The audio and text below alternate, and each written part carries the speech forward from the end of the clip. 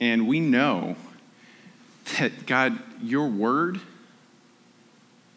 can pierce our hearts, our souls. And we ask this morning, as we learn about serving one another through love,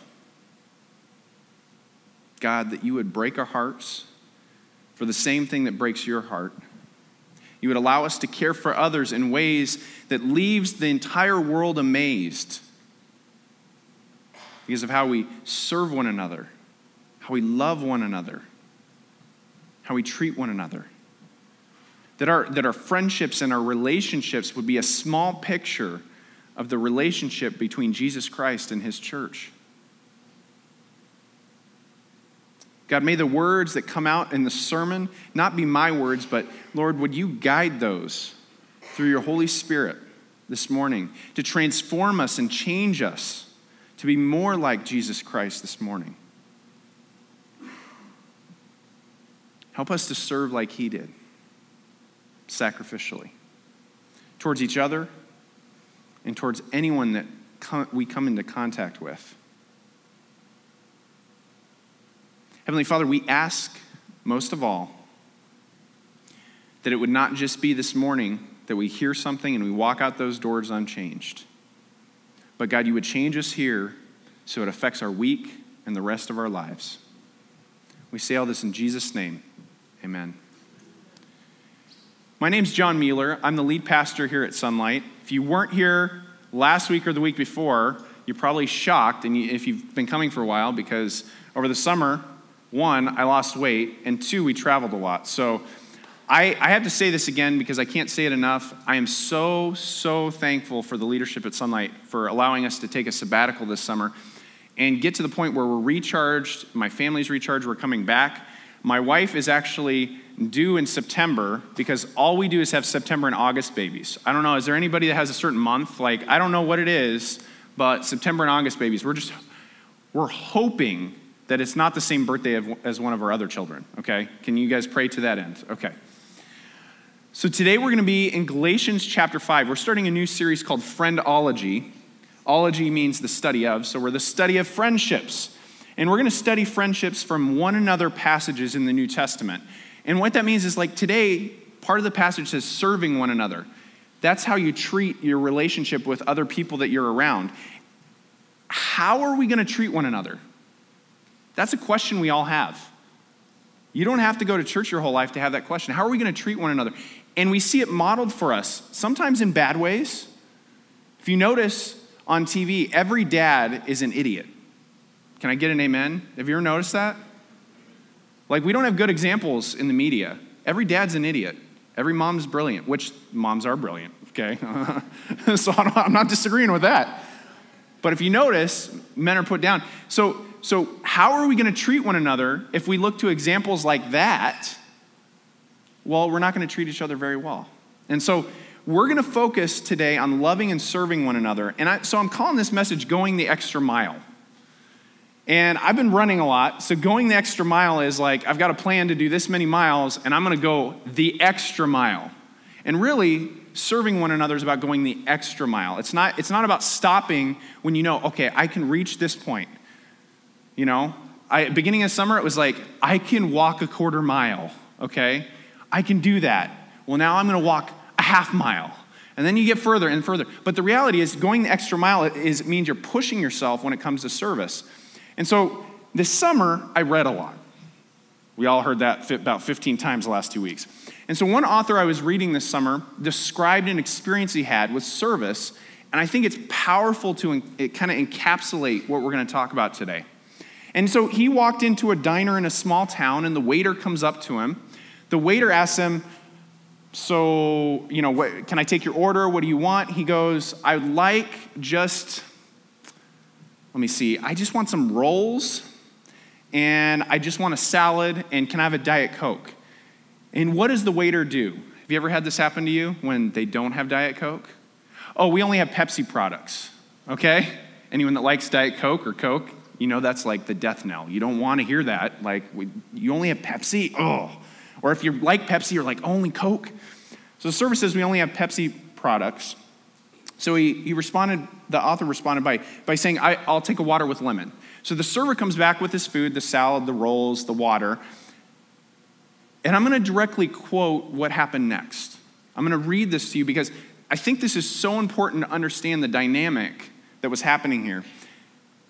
The author describes, he's in the diner, and then he goes, "Suddenly there was a blur of activity on my left.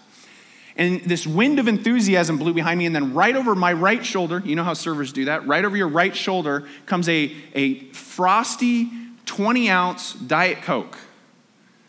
The long arm of service came around, and it was great. I got really excited. And then the server went and waited on someone else, and when they came back over, I said, "Hey, excuse me, I thought you didn't sell Coke." And the server replied, "That's right, sir, we don't serve Coke." So he asked, "Where did this come from?" He said, "Well, it came from the grocery store around the corner." He's like, "Oh, well, who went and got it? You've been going around." "Well, I gave my manager $1 and I had him go to the grocery store to get you a Diet Coke and bring it back." That's the kind of service that we all kind of want, right? Think about it. He noticed they'd been busy. It's the kind of service that goes the extra mile, that says, I'm not going to settle for what's right here. I'm going to make everyone that is around me the most satisfied I possibly can. And that was a Diet Coke. That wasn't really a big deal. But you realize a server doesn't make a lot of money. And you're like, "Hey, here's $1. I'm going to get you a Coke just because you asked for it." So that type of service does something that we don't do many times. Culturally, we've shifted. It's taking responsibility for someone else's needs. You're trying to help that person with their needs. It takes responsibility for what's going on and makes it happen. And so we get to Galatians chapter 5, and the Galatians are really struggling with that. They're struggling with how to serve each other. They're struggling with how to love each other. They're struggling to see that service is actually an opportunity instead of an obstacle. I'd be the first one to confess that when I'm in a hurry, I don't think I want to help anybody. You guys know what I'm saying? When you're in a hurry, you're like, okay, I got to go to the next thing, and you forget about the fact that the people you're walking by, the people you're driving by, the people that you run in contact with on your grocery run or whatever, maybe they have needs that you can fulfill that are really simple. We want to see service as an opportunity. That's exactly what it is. So turn with me to Galatians chapter 5. Galatians chapter 5, starting in verse 13. I'm just going to read 13 and 14. And we're going to do 4 verses today. I really want to break this down because I think it's so important for us as a church, for us as Christ followers, as people following Christ, to understand this. It says in verse 13, "For you are called to freedom, brothers, not only to use your freedom as an opportunity for the flesh, but through love serve one another. For the whole law is fulfilled in one word, you shall love your neighbor as yourself." I'm just going to stop there for a second. I'm going to read the next 2 verses in just a little bit. But there's a lot packed into verse 13.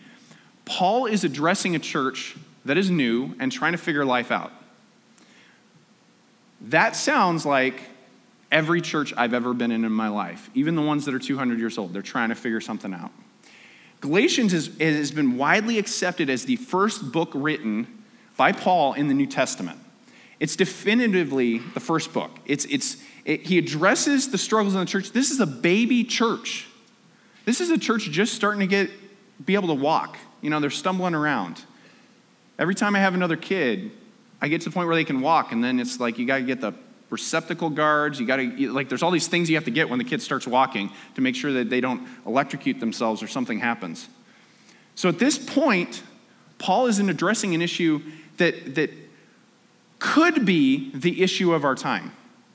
Could be the issue of our time. Because there's so many arguments that say, well, we have the freedom to, but it doesn't mean it's the best thing.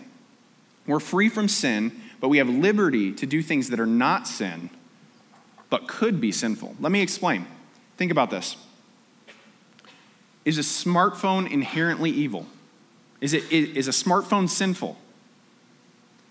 Anyone say yes? Because I'll debate you right now. So, no, it's not. Or does the actions that could happen on a smartphone make it evil? No, a smartphone is not innately evil. There's tons of things that aren't innately evil. But how you use them in your freedom is what crosses that line, what makes it that way. Christians have freedom to do things that we did not have freedom to do when we were under the law, when we were, I'm going to be religious. I'm going to do these 5 things so God lets me into heaven. I'm going to be good, so it's going to make me be able to do this. And we shouldn't use this freedom unwisely. Think about this about freedom. When I worked in social work, I did supervised visits where parents were able to see their kids, but only under supervision of a social worker. And so I would sit there and watch these kids. And there was quite a few times where I saw kids talking to their parents for the last time they were going to see them in 10 years because they made another decision that sent them back to prison. And the interesting thing about every single conversation that I saw, there was a common theme. When I pulled them aside afterwards and I talked to them, they all said the same thing. They all said, I didn't want to do it, but I don't know anything else. They had freedom, but they didn't know how to live with their freedom. Because guess what? You get 3 square meals a day. Everything's on a schedule. You don't have to worry about the things that happen when you're free to do whatever when you're outside of prisons. We, as Christians, sometimes run back to that. And we're going to see later in the past, we run back to that because we're afraid because we don't know how to live in freedom. We just go back to the way things were. We default. Paul warns us right here, don't use this opportunity for the flesh, for those natural desires are going to flourish in our lives. Don't use it as an opportunity. Our base nature is to sin. The world just doesn't want to call it what it is. We all want to manipulate and hurt each other, but we don't want to, but we're a slave to sin, that we just sang about this. Another way of saying this, that Paul's saying here, don't let your sin become active. Put it on the bench. Leave it over. Don't let that opportunity happen. So we have an opportunity every day to choose the Holy Spirit or to choose the flesh. And the word flesh is really, it's just natural desires. But we've got something else that it says here. Instead, through love, serve one another. Instead. Any parents ever say instead? Well, instead of doing that, you should have done this. You ever hear that? That's what Paul's doing here. It's like a parent. Instead, through love, serve one another. The word here used for love is a very specific word. And I have not defined this, I don't think, at church ever. But the word is agape. And it means something that is so profound that sometimes we miss it. Because the word love is thrown out every day. I don't know if you've heard this week, but I really love cheeseburgers. Anyone ever say that to someone? I really love cheeseburgers. Oh, I love me some Mountain Dew, right? We love lots of things. I love me my new shoes, whatever it is. That's not what this is saying here. This love literally means this: willingly giving up your rights and preferences for another person's behalf. For another person's behalf, you're going to give up your rights and your preferences. I don't think I can say, even as a parent, I do that all the time. It's really hard. Giving up your rights and preferences. It's a love that transcends what the world had known at that time, and it's a love that transcends what we talk about love now, because it's only found in Jesus Christ. There's no other way that you can love in that way, agape love, without the Holy Spirit. The world says, I serve you, you should serve me. There's strings attached. Jesus says this, think about this. Think about this for a second. It's often easier to love and serve people we know less. We give less grace to the people closest to us. And I would even argue we give less grace to ourselves than Jesus Christ did when he died on the cross. We're hard on ourselves. And the reality is, if we're going to, through love, serve one another, we have to first follow like Jesus did. We need to give grace to others, those we're closest to. When we make a mistake, we need to take responsibility. The waiter didn't make a mistake in my story, right? But he stepped up and took responsibility for the fact that they didn't have what the guy asked for. So through agape love, through this selfless love, we can serve one another selflessly. Serve one another selflessly. We can be free from sin, but serve Jesus Christ. And I don't mean you're never going to sin for the rest of your life. What I mean is now you have a choice. You have no chains. You don't have bondage. You have no reason, no excuse, because you've been freed to be free from sin, to serve Jesus Christ. And there's a long phrase here that I have. On this next slide, there's a long phrase. It says, take care of others like we would take care of ourselves. But then it goes even further. It says this, but not elevate their inherent value above ourselves. It's not humble to treat yourself poorly. It's not humble. You have the same value as everyone else. God gave inherent value to human beings. It talks about it in Genesis. We're made in the image of God. And when you go and say, you beat yourself up, God's already forgiven you for that. You have to get down on your knees and talk to him about it. But you're beating yourself up. And the reality is, serving others does not mean you treat yourself horribly. It means you treat other people how you know you should be treated and everyone else should be treated because they have inherent value. Paul puts so much emphasis on serving one another. It's the only command in verse 13. He literally says all this other stuff. He talks about freedom. He talks about love. He says, serve one another. This is a command. This is a directive. This is so important. It's the result of truly living with the love of Jesus Christ moving in your soul. Verse 14 continues this by declaring the whole law is fulfilled in one word. And those of you that are investigators, okay, notice that there's a lot more words than one word after that, right? I'm an investigator too, so I learned a lot about this passage in this part. The word used here that says one word is the same word used in John chapter 1 to refer to Jesus Christ. Everything is fulfilled in Jesus Christ. If you're going to love your neighbor as yourself, you're going to have to do that because Jesus fulfilled that. He loved you while you were still a sinner. He died for you.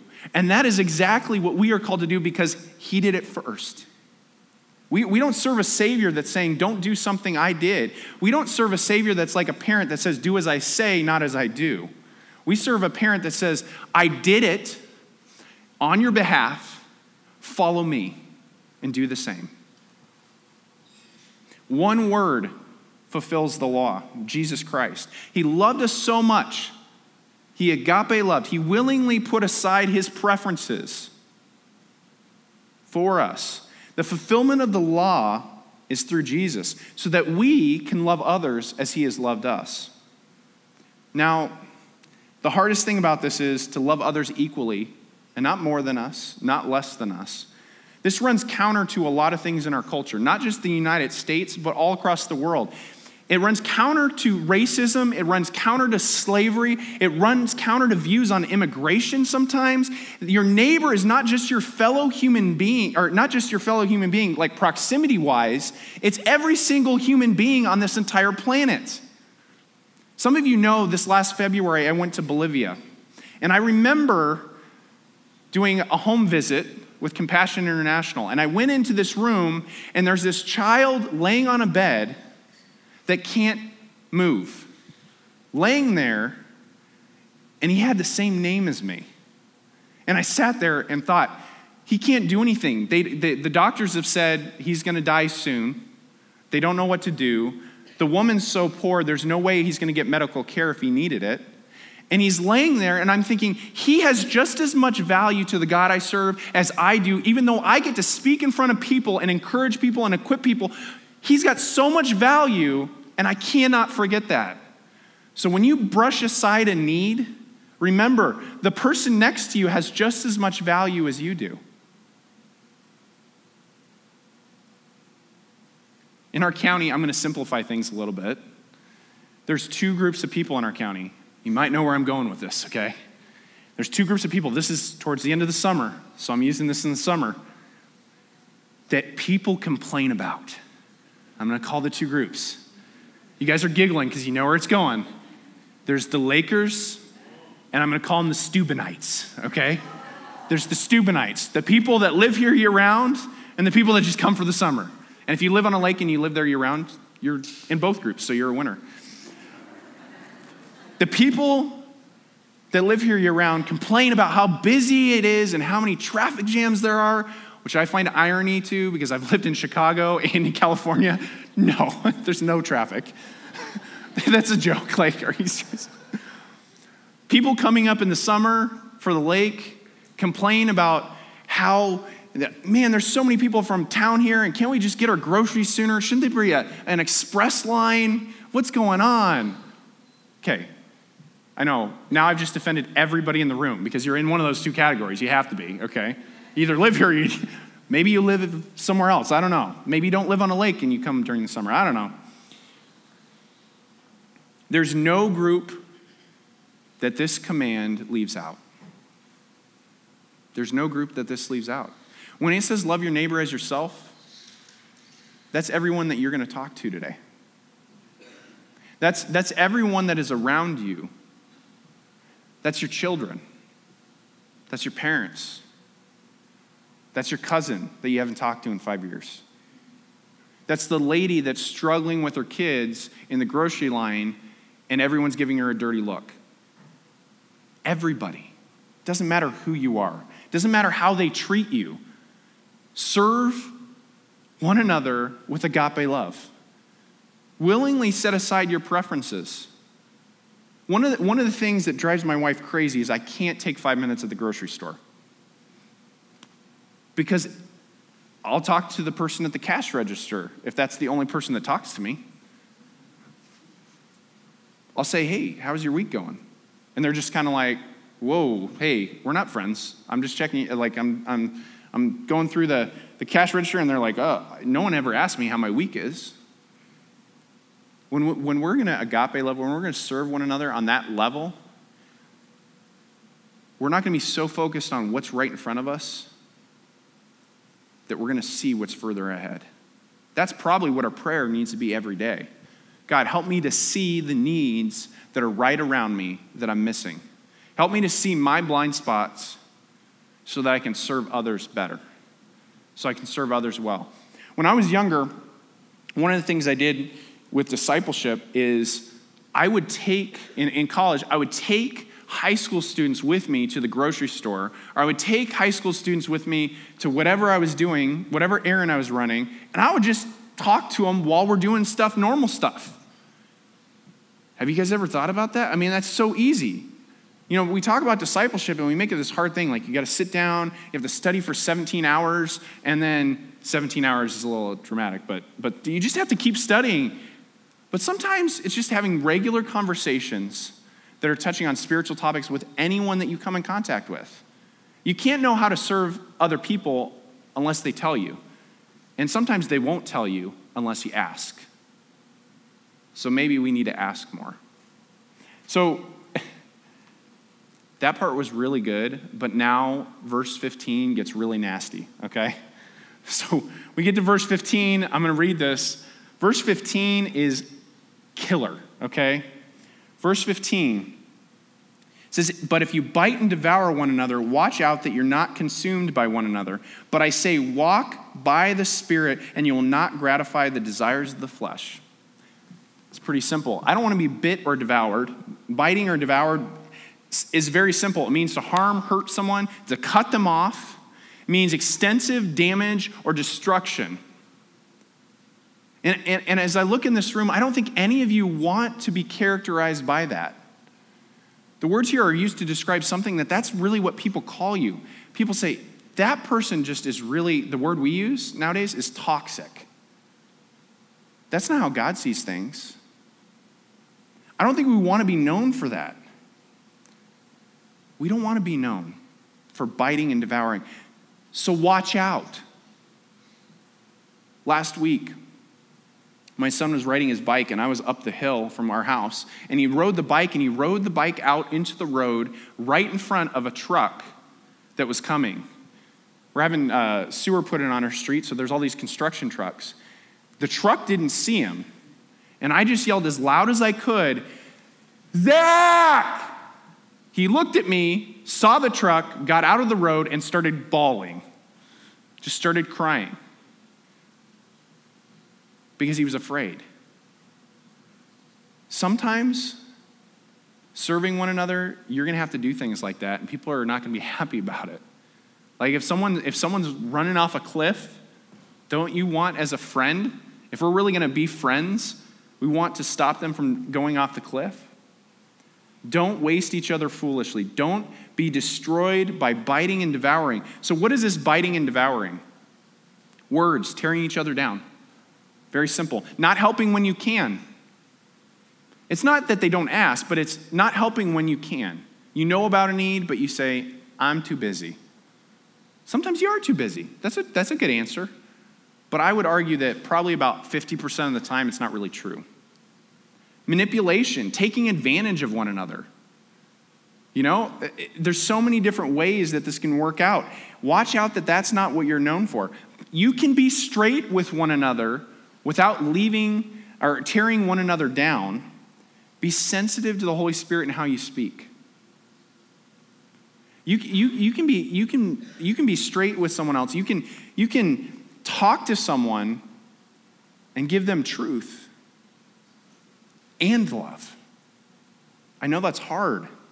When we don't walk in the Spirit, we just tear each other down. So when we do walk in the Spirit, in the Holy Spirit, we don't give in to our natural desire to tear each other down. This one-upmanship. I don't know about you, but the hardest thing to have a conversation with is someone that you tell a story to, and then the next thing they do is tell you a story that's even cooler. You know what I'm talking about? You just want to tell your story. You just want to finish your story. But then they're like, "Well, I wrestled 7 alligators, not just 6. And you're like, "Oh, whoa, that's crazy." You know, to top that person, that's not what we're called to be. When we do walk in the Spirit, we lovingly serve one another. We encourage one another. So what? So what are we supposed to do? What are we called to be? There's a few things this passage makes very clear. We must be willing to give up our rights and preferences for other people to serve them like Jesus. We need to be willing to give up our rights and preferences for other people to serve them like Jesus. That's what we need to do. I've talked about this before. It's sometimes we're singing worship songs that are not my personal preference. But I know that if I forgo my preference for the sake of Jesus Christ and someone gets saved, it's worth more than my preference.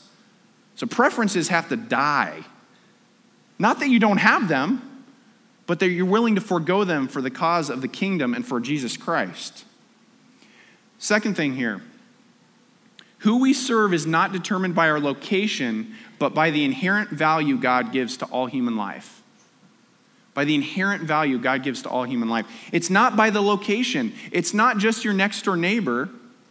If you hear of a need, this last fall, we funded a project with 2 other churches to give water to a village where they didn't have water. Because those people have inherent value, and that matters to God, and it should matter to us. It's not that they're so far away. Don't forget that. We also, I want to make a note of this too. We don't know someone else's story. And so when we see someone make a choice that we think is not the best choice, we don't know their story, so we need to take a step back and actually listen to what they've been through. It's hard. I remember specific cases in social work where I thought, this person's making the worst possible decision, and then come to find out they were abused their whole life, they had all these different things going on, and that's all they ever knew, and they didn't know the freedom that Christ has given them because they were so afraid to go away from the only thing that they ever known. They couldn't do it. They needed support. They needed people that are going to follow Jesus come around them and encourage them. This is the freedom you have. That is not the freedom you have. Don't believe the lie. So the third thing, what's so what? Walking in the Spirit is the key to serving others with agape love.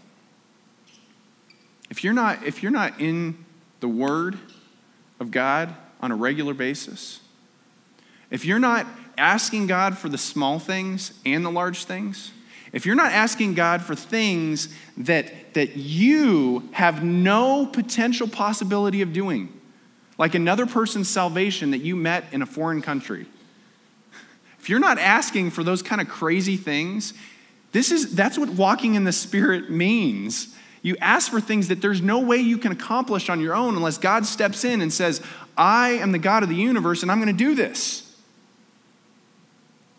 So let me ask you a few questions to kind of close.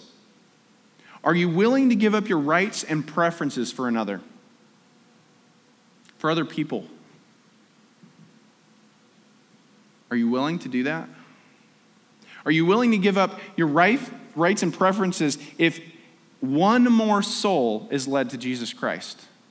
One more. If one more person you'll see in heaven when you pass from this earth to the next. Are you willing to give up that preference for the sake of Jesus Christ? Are you willing to see other people as your neighbors, despite their economic status, their skin color, their age, their education, or even their legal status? Have you asked the Holy Spirit to give you wisdom and direction on how to serve others? That's the question we need to ask this week. Have you? If you haven't, then this next week is the week that you can say, I'm going to spend this week every day, 30 seconds, and I'm going to close my eyes, and I'm going to say, God, please, with your Holy Spirit, give me direction, give me wisdom on how to serve others today. It's not a grand plan. It doesn't have to be.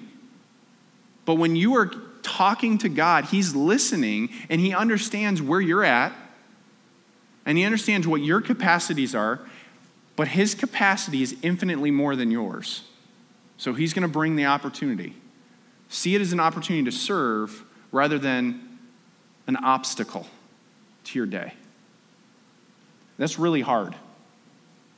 That's really, really hard.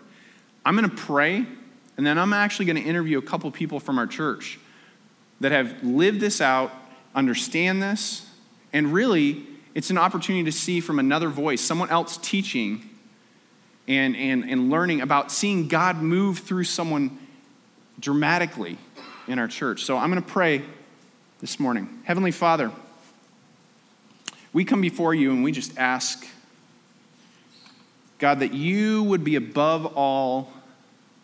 You would be the one that we choose to follow so much that we were going to serve our families. We're going to serve those in our community. This Thanksgiving, this Christmas, we're going to invite people into our home that aren't our blood family. We're going to say, this person needs a place to have family. We're going to serve other people in such a way that people are going to continue to ask, even in public, why are you doing this?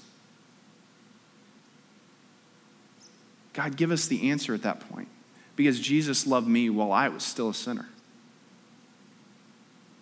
So I'm going to serve you through love. I'm going to serve you despite our differences, despite everything else, because Jesus loved me. Even though I couldn't be more grateful for that, I want to be grateful by serving other people. Lord, help us this week to ask for wisdom and direction on how to serve others. Help us to see ways that we can be true friends by serving other people. God, challenge the husbands in the room, the men in the room, to step up in their marriages, in their family, to serve their wives well. to love their wives well. God, help us as the people of God to serve like you would. We say all this in Jesus' name. Amen.